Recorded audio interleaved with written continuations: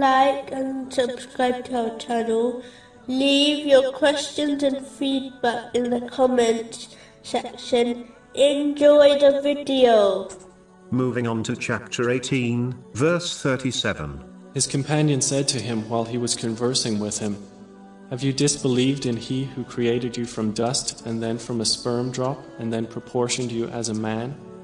Remembering one's origins, namely, they were created from the earth, is an excellent way of avoiding the deadly sin of pride. A narration found in Sahih Muslim, number 265, warns that a person who possesses even an atom's worth of pride in their heart will not enter paradise. The proud is the one who rejects the truth when it is presented to them, simply because it did not come from them, and as it challenges their desires and mentality. The proud person also believes they are superior to others, even though they do not know the ultimate end of that person or themselves. This is plain ignorance. In reality, it is foolish to be proud of anything, seeing as Allah, the Exalted, created and granted everything a person owns. Even the righteous deeds one performs is only due to the inspiration, knowledge, and strength granted by Allah, the Exalted.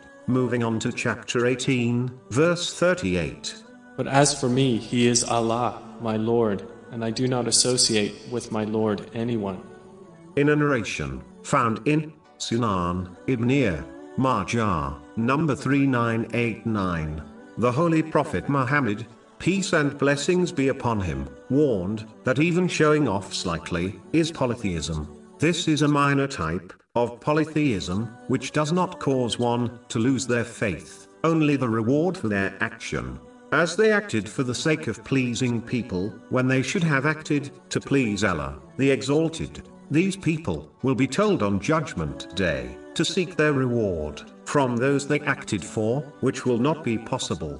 This has been warned in a narration found in Jami Tirmizi, number 3154. If the devil cannot prevent one from performing righteous deeds, he will attempt to corrupt their intention, thereby destroying their reward. If he cannot corrupt their intention in an obvious way, he tries to corrupt it through subtle ways. This includes when people subtly show off their righteous deeds to others. Sometimes it is so subtle that the person themselves are not fully aware of what they are doing, as gaining and acting on knowledge is a duty on all, according to a narration found in Sunan Ibn Majah, number 224. Ignorance will not be accepted by Allah, the Exalted.